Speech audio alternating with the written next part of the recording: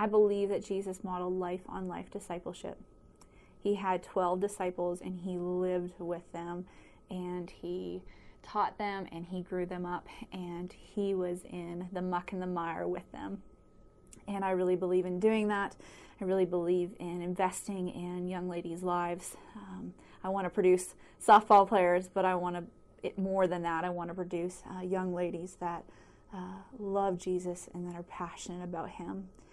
And so one way that we do that is just one-on-one mentoring. I don't do this with all my kids, but when a kid comes to me and says, hey, I want to spend time in the Word, I have questions, I am delighted to have that experience with them and to love them to Christ. We also, my husband and I, are very big on family, and we try to incorporate our girls in our program into our family. We want to model a marriage before them.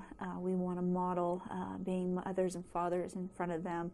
In the future, I hope to create small groups within our program where we can come together and just kind of break down God's Word and pray together and just really intentionally be in each other's lives, and then bring us back together as a whole group and function strongly in the Word and in our walks with Christ.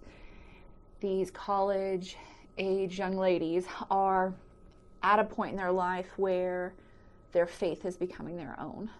So they are really making a decision. Am I going to follow the family faith?